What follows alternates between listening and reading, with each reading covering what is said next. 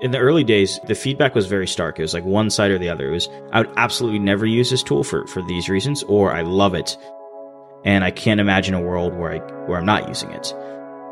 Customers and potential customers landed on one side or the other. And so on the ones that loved it, we knew we were on a path. We were building something that made sense. And so we kind of had like a roadmap, but that roadmap didn't really change that much based on customers really loving it. Sure, we added some features here and there based on power users wanting certain things, but I wouldn't say that actually had the biggest impact. The biggest impact were all the customers that said, oh, we will never use this in 1,000 years. I'm Brian Vallelunga, the CEO of Doppler.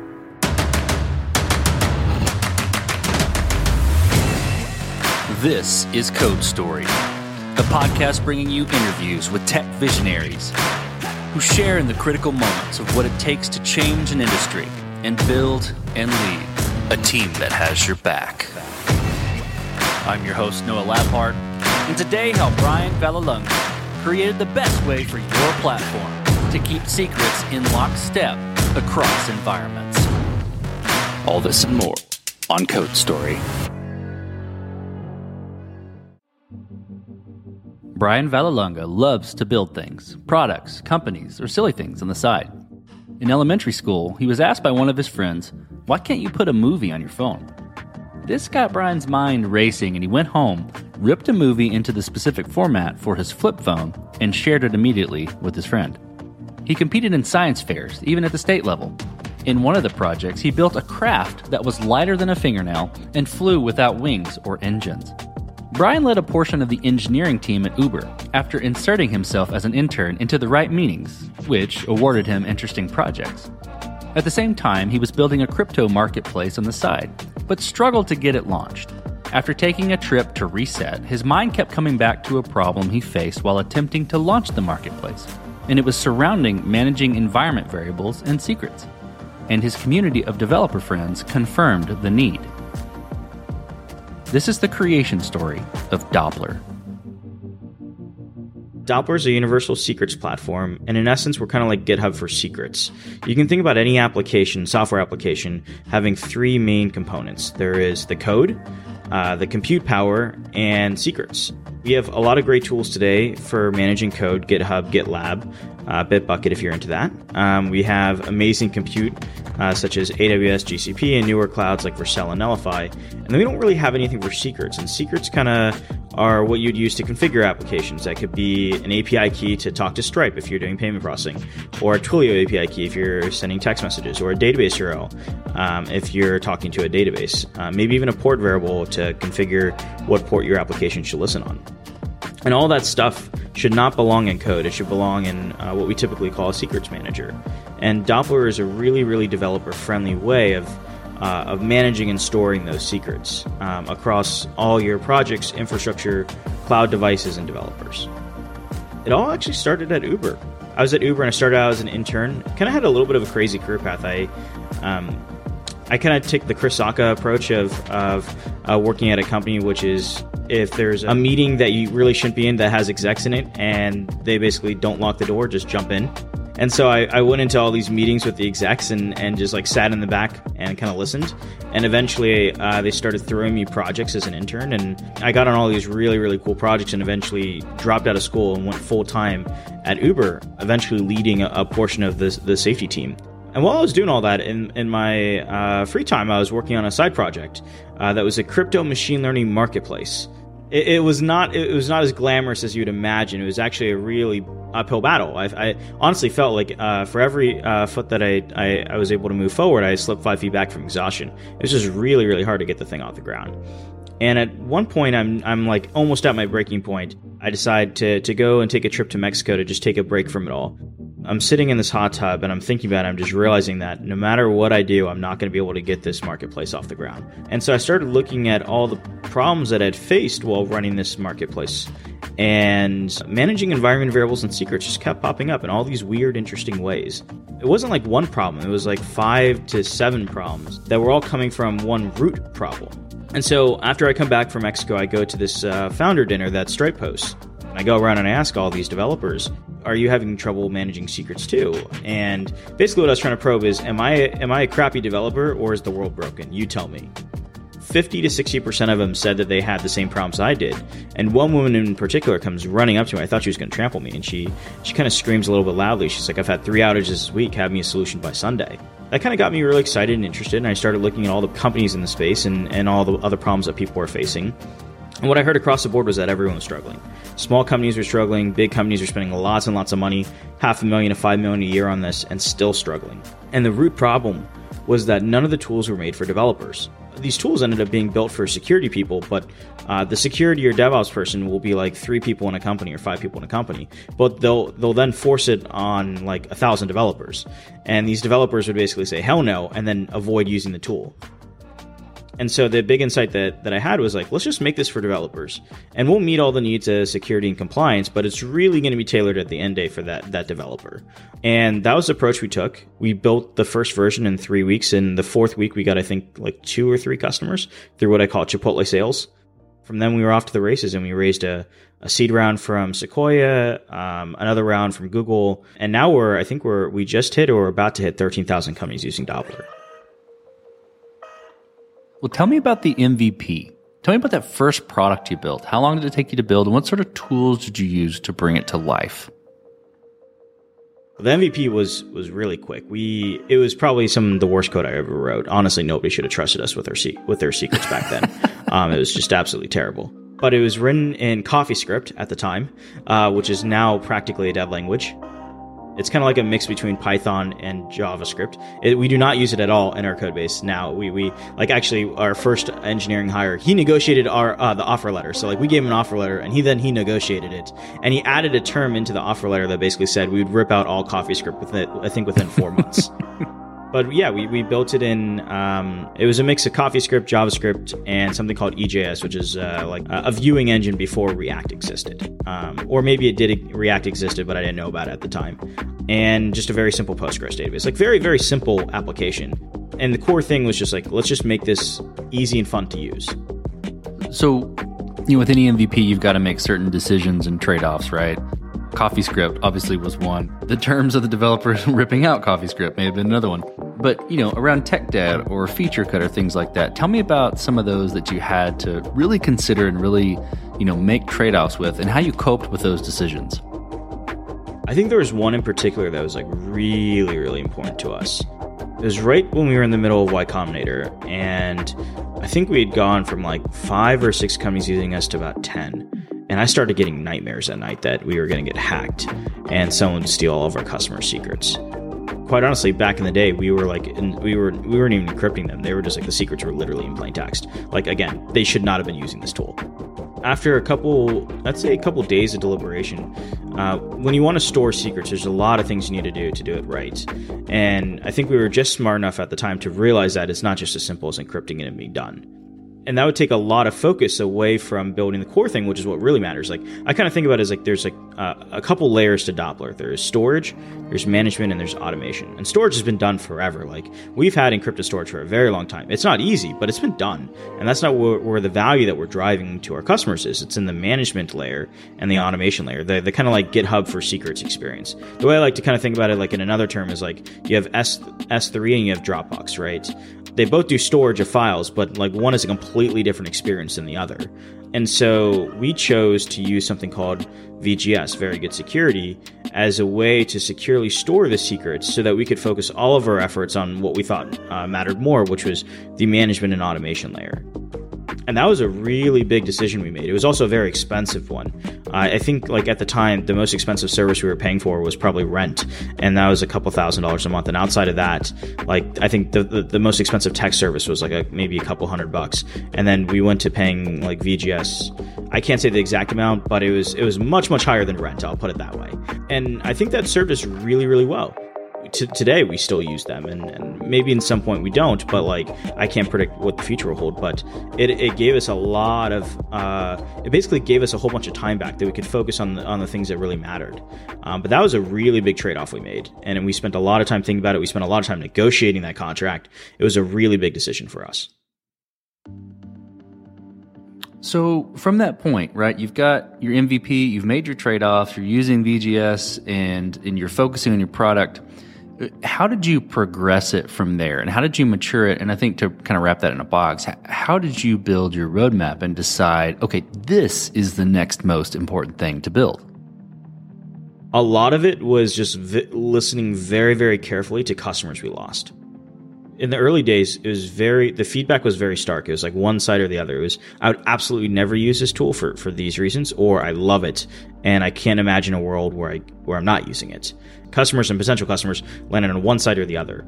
And so on the ones that loved it, we knew we were on a path. We were building something that made sense. And so we kind of had like a roadmap, but that roadmap didn't really change that much based on customers really loving it. Sure, we added some features here and there based on power users wanting certain things, but I wouldn't say that actually had the biggest impact. The biggest impact were all the customers that said, oh, we will never use this in 1,000 years. One of the big things we heard was that people did not like our SDKs. Unlike other services like Stripe where it's okay to use an SDK, with us, the secrets have to be available before all the other code gets executed. So if we have an SDK, it doesn't work because we need to be able to provide the secrets to the application before everything else boots up. So we were like, okay, SDKs don't make sense for our product. And we decided to build a CLI, a command line tool that would then basically fetch the secrets from Doppler and inject it into the customer application. But I didn't know how to write in Go, so I kind of took, admittedly, even a lazy approach and built the first CLI in JavaScript. Well, now there is a dependency on JavaScript. And so even though a customer may be using Python or Ruby or something, or Go, they still had to include the JavaScript runtime to be able to boot up their application, which was the second thing customers really didn't like once we moved to the CLI. And eventually we got to the point where we were like, okay, we're really listening to our customers here. We hear them loud and clear. And we rebuilt the CLI again, but this time in Go as a custom executable that didn't have any dependencies. So it could run on Mac, Windows, Linux with no other dependencies at all. That was really a turning point for us. The other big one that we heard was that customers didn't want Doppler in the hot path. Hot path basically means that if Doppler goes down, they go down. And so we built out integrations. And so and you can think of Doppler almost like a hubs and spokes model, right? Doppler is your central source of truth for all your secrets. And then we push those secrets into all the relevant places. That could be Heroku, Vercel, Netlify, AWS, GCP, and so on. And when we started launching integrations, we just saw the numbers start climbing way faster than before. And that was, I would say, another big thing that impacted the roadmap, where it was like, okay, building the CLI in Go makes a lot of sense. We're seeing a lot of great customer feedback from there. We're earning a lot of trust from our customers. And then on the integration side, it was the same thing.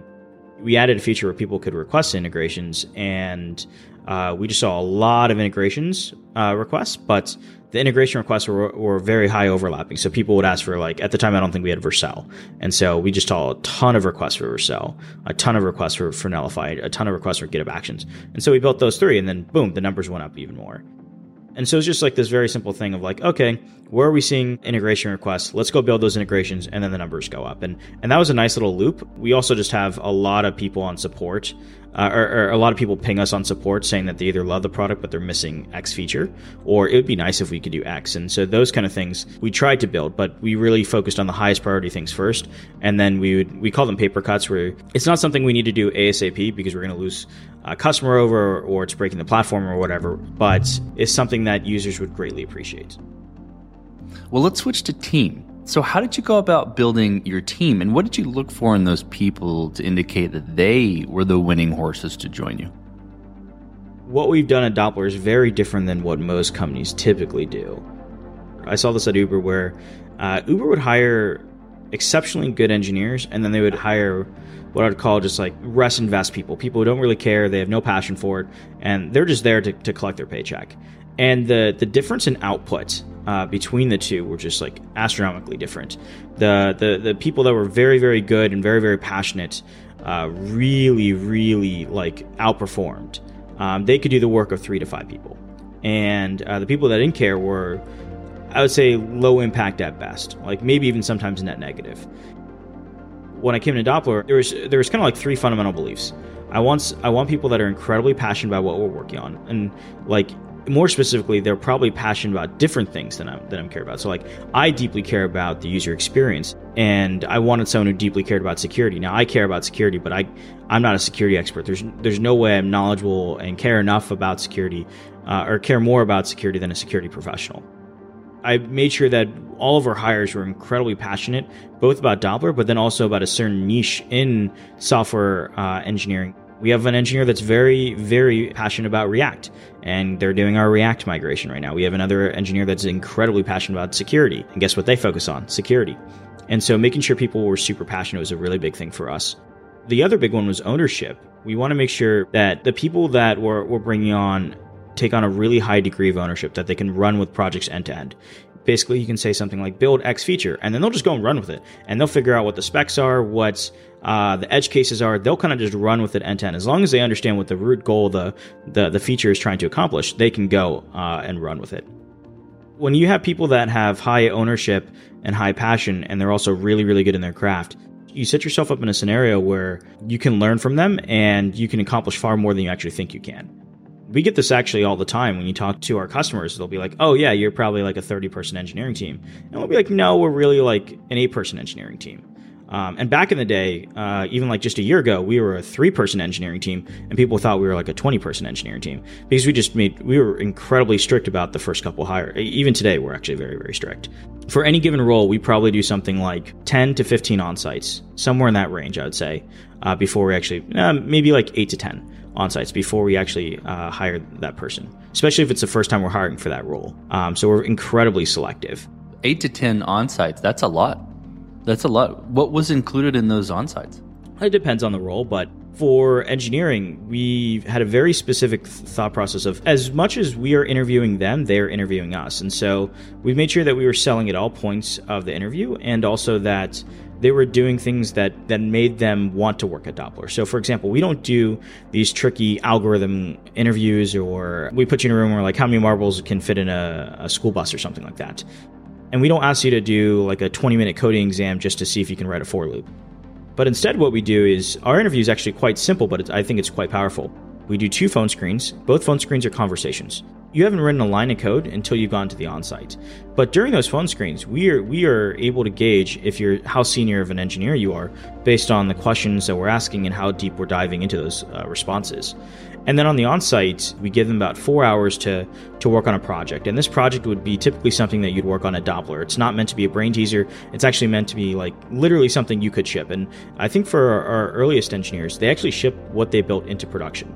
It's really meant to give you a good understanding of what it's like to work at Doppler, what it's like both from the project level, from the people level of like your coworkers, and what it's like to ask questions. And then you present that, and then we do something where we grill you and we make you defend your points. And that's really important. We want engineers that are opinionated. And so like if we say, hey, why did you pick this database? You should have a good reason why you picked a database, because databases are incredibly important. Saying something along the lines of like, oh, I picked it because that's what I'm most familiar with, doesn't fly with us.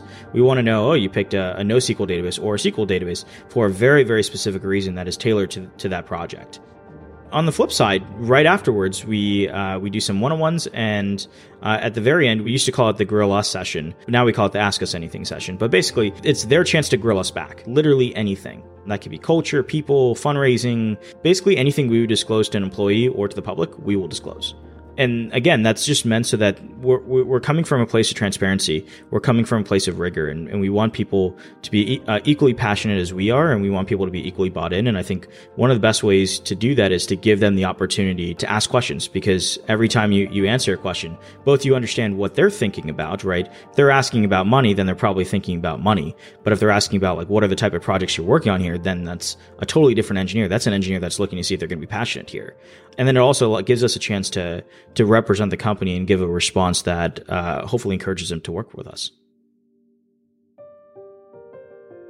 Let's switch to scalability then. So did you build this to scale efficiently from day one, or are you fighting this as you grow? We only hire senior engineers. Up until I think maybe like 4 months ago, we've only hired senior engineers. So everything has been built to scale from day one. Now, that doesn't mean that what we built actually could scale, but we built it thinking that it would scale. Now, at this point, we are definitely hitting some I wouldn't say scalability issues, but we are spending quite a bit of time reinvesting in our stack to continue to handle the scale that we're dealing at. Like, I think we're at right now something like 850 million secrets delivered to a customer's application per month. So every single month it resets, and we're at like 850 million now. So it's like we're getting to quite big numbers. And also the complexity is growing quite a bit. Customers have more and more interesting demands, or not demands, but requests that we're trying to fulfill, and that increases the complexity and scope of the platform. We're definitely not, it's not like everything's hair on fire, but it is definitely, there's active work going in and making sure we can continue to scale to keep up with demand. Well, Brian, as you step out on the balcony and you look across all that you've built, what are you most proud of? If you asked me a year ago, I would have said a product that customers really love. But I think that's changed recently. There was a very magical moment that happened where I was on the Doppler product, and there was a feature I didn't recognize at all, and I loved it. I was like super excited that it existed, but I had no idea it was even built. And it was just this moment of like, holy crap, our product team, our design team, our engineering team, our marketing team are all working together without me even in the loop. Now, obviously, the product or the feature that was built was aligned with their long-term goals, but I wasn't in the loop. It was like the company was humming. It was like it was doing what it's supposed to do. And that was a very magical moment for me. And so I think what I'm most proud of right now is we built a company that can operate without me being low level, without me caring about each, or not caring, but focusing on each individual task. Instead, I now get the opportunity to focus more at the strategic and high level. What do we want to accomplish over the next couple of years? What are the key hires that we're trying to make? How do we make sure teams continue to work cross-functionally with each other? Those kind of things versus making sure this button is the right color or 1 pixel off or something like that. And so that's what I'm really proud of right now. One of our investors said this, and I really love it. It was the job of a CEO is to build a machine that builds a machine that builds the product. And we are really good at building the product, and we are really, really good at building the machine that builds a product. And now I get to focus on, I think, one of the funnest parts, which is building the machine that builds a machine that builds a product. At every step that we take forward, I get more and more proud of it. Let's flip the script a little bit. Tell me about a mistake you made and how you and your team responded to it. There's been lots of mistakes we've made. I think that the one that I truly think that was a big mess up was a mistake I made. At the time, we didn't have any marketing at all. We were looking to build out our marketing functions, and I really hated the name marketing. I felt like it sounded old school. I was looking around and I heard this term called growth. And I was like, okay, we're going to call our team the growth team. And we went and we hired a head of growth. I didn't really realize till about 8 months in that growth actually has a very specific meaning. It's like SEO, advertising. It has nothing to do with product marketing at all and telling a really good story or hearing the pain points of customers and showing how our solution can solve that. It's all about take a landing page and basically put as much eyeballs on it through SEO or advertising or sponsorship or something like that. At the time, we didn't have really good product marketing. I still think actually to this day, it's one of our weakest spots. We need to get way better at product marketing. But we basically built out an entire team of like 3 people that are all growth marketers. And I realized like halfway in, I'm like, wait, we're not doing any product marketing. We're not telling any stories. And like stories are the things that convince people to use it. Like people aren't using Doppler because the name is cool. They're using it because they have a real problem. And Doppler comes in as that solution. And that's a story that we need to tell.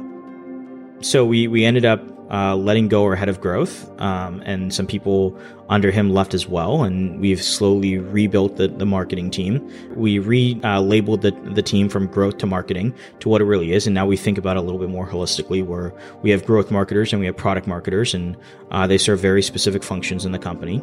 But that was definitely an evolution there that we're still working on today. But that was a mistake made a year ago that's still impacting us today. So what does the future look like for Doppler, the product, and for your team? On the product level, I think you'll see a couple things. One, Doppler will start to emerge as the de facto tool for managing secrets, just like GitHub is the de facto tool for managing code. I kind of think about a platform as having ins and outs, secrets entering Doppler, secrets exiting Doppler. And so on the ins, you'll start to see more places where you can actually push secrets into Doppler. So you may be on some website. I'm just going to give an example. So let's just say you're on Segment's website, and Segment has an API key. Next to that copy button, there may be an import to Doppler button, and you click that button and a secret will get pushed directly into Doppler. And then on the other side, we'll have more integrations where we can push those secrets directly into your cloud. So right now we have, I think, like 20 integrations, something along those lines with like AWS, GCP, Vercel, Netlify, and so on. But more clouds are emerging, like Fly.io, that we don't have an integration with, or adding a first-class integration with Cloudflare Pages or Cloudflare Workers. So we'll start to see more outs, or what we call destinations. So I think that's one really big area where we're really becoming a platform. And by doing so, we make everyone that integrates and partners with us better. You'll also start to see, not on a product level, but more on a marketing and education level, that secrets management as a concept will become, and secret ops, which kind of like how there's GitOps, there's secret ops, those concepts will become added to the curriculum for boot camps. Let's say you're at Lambda School, or GitHub actually has a student course that teaches you how to code and deploy. There'll be another step, which is how to manage your secrets as well. So you'll learn how to manage your code, you'll learn how to deploy your code, and you'll learn how to manage your secrets, all in one platform. And then on the team side, we're going to be growing our team. We're actually still finalizing what the headcount will look like for 2022 and 2023, but I would say at least a safe bet is at least a 2x increase. Because we have a lot of really, really interesting problems like dynamic secrets, secrets rotation, where we're automatically generating secrets on the fly that expire. And there's also a lot of encryption work we're doing right now, especially around our tokenization services. So if there are developers out there that get really excited about hard problems and building for other developers, I'd love to chat. Brian, let's switch to you. Who influences the way that you work? Name a CEO, CTO, architect, really any person that you look up to, and why. I think there are a couple of them for actually different areas of focus. I think one, and this is going to sound really corny, but I actually firmly believe it. Our CTO, Tom, actually, he is a very regimented thinker, and he comes from very first principles. And I'm sometimes, I would say, on the opposite side of that, of kind of like what you typically expect of a CEO, thinking about flashy ideas, and they have real substance. But I'm thinking fast and pitching big ideas. And then he comes from the other side of let's go from first principles. Working with him on a daily basis, I think honestly makes me a better thinker. Outside of Doppler, which is I'm sure what more people care about, I think there are a couple. There's Jeff Queeser from Box. He was a founder and VP of Eng at Box, and he's an incredibly good thinker on a variety of topics, from how to build out an engineering team, how to build out the right culture in that team, how to think about people operations, how to think about solving really hard technical problems. Because part of our product is solving really hard technical problems in a way that makes it easy for the customer to use. So we solve a problem and then we basically abstract away the pain with a product. And thinking about it in that lens is actually quite hard to do. We're making something that's hard but also very usable. And he's really good at that. And I spend a lot of time. I probably talk with him once every 2 weeks. I'm a big fan of Elon most months. I'm sure when he tweets something on Twitter, I disengage, but he's someone who keeps pushing the line. I'm here building a secrets manager and he's putting rockets into space. And this guy is loaded to hell and back. He has so much money and he just and he's I don't even care about the money. I'm doing it because I'm trying to save the world. And I'm sure in his eyes, that's how he thinks about it. And that's incredibly awesome. I'm sure if I ever get that rich, I'm not going to stop. I'm going to continue doing crazier and crazier things like he is. It's like an entrepreneur's entrepreneur, if that makes sense. He is he's the crazy standard. He's gotten to a point where he doesn't have to care what other people think about him. He can just do what he wants to do. And I think that's really powerful. Obviously with measure, you don't want to do something illegal or too crazy. That's crazy offensive. But overall, he's doing the right things for humanity. And he also has some really cool, interesting practices that I really like. There's a rule at Tesla and SpaceX where if you're not finding value out of a meeting, leave the meeting. Don't waste your time. And that's really powerful. If I'm leading a meeting and there's some engineer that's in the meeting and they are not finding value, they should just leave that meeting and go, regardless of if I'm leading the meeting or someone else is. And I think that's crazy powerful. It's really protect your time. He also has this really good quote that I like. I'm probably going to bastardize it, but it's something along the lines of his job at the company is to align and maximize the vector sum of the people that work there. So if you think about everyone as kind of like a vector, getting everyone pointing in the right direction, and then they're rowing in the same direction, and then increasing their velocity. That is a really cool way of thinking about a company. And he kind of has just these mathematical ways of thinking about companies that I really like. And it's like, oh yeah, they're actually kind of just like equations a little bit. And if you think about it in that way, things become a little bit more obvious. When sometimes, like running a company is not obvious. The day-to-day, you make a decision and then you'll find out a year later, kind of like my head of growth versus head of marketing decision. Like a year later, I found out that was a problem, or 8 months later. And so sometimes these things kind of just be like distilled to really simple principles. We talked about a mistake, right? But a little bit different spin. If you could go back to the beginning, what would you do differently, or where would you consider taking a different approach? Those kind of things are hard because you make a different approach. You may not have the same product, and maybe it sounds good back in time, but those struggles that we went through actually made us good now. I wish I did more market research. Back in the day, the question was really, could we build it? And I think that's a bad question to ask because you can build almost anything now. I think the right question is, are we building something that people actually genuinely want? Because I was really building this for myself, and I was hearing a problem in the market and adjusting to it, but I was really building it for myself. And I think the better question should have been something along the lines of, is this a really deep pain point that people genuinely care about? And I think we got lucky, and that's a yes. Is the way that I'm building it going to solve their problem specifically, and is it appealing to them? Is this solution appealing to them? So now the third one, which is like, can we monetize this? We're not a charity. We're here to generate revenue. There's lots of different ways you can generate revenue. You can do a seated model, you can do a usage-based model, and figuring out which model will actually maximize revenue. Because believe it or not, the more revenue you have, the easier the company gets. Because there's a lot of things you can do once you have revenue. If you want to see a prime example of that, go look at OpenSea. They generated a ton of money in just like 4 months, and that is going to afford them a whole bunch of freedom that most companies, including mine, won't get for a long while. Those are the three things I think I should have thought about before I even asked the question, can I build this? Well, last question, Brian. So you're getting on a plane and you're sitting next to a young entrepreneur that's built the next big thing. They're jazzed about it. They can't wait to show it off to the world. Can't wait to show it off to you right there on the plane. What advice do you give that person, having gone down this road a bit? Focus as much about your culture and your company as you do on the product. Kind of like the saying, like, the CEO's job is to build a machine that builds a machine that builds a product. This happened to me, and I know a lot of founders that this happened to, where they get so fixated on building the product at all costs that they lose sight that there's actually a group of people that are kind of banded together to build this product. And then there needs to be another layer on top of that.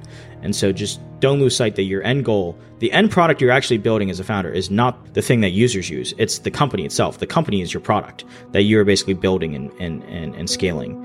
And so don't lose sight of that.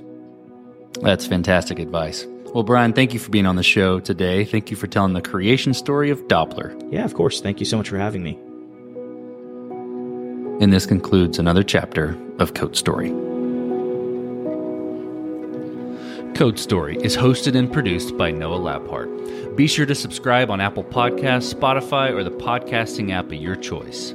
Support the show on patreon.com/codestory for just $5 to $10 a month. And when you get a chance, leave us a review. Both things help us out tremendously. And thanks again for listening.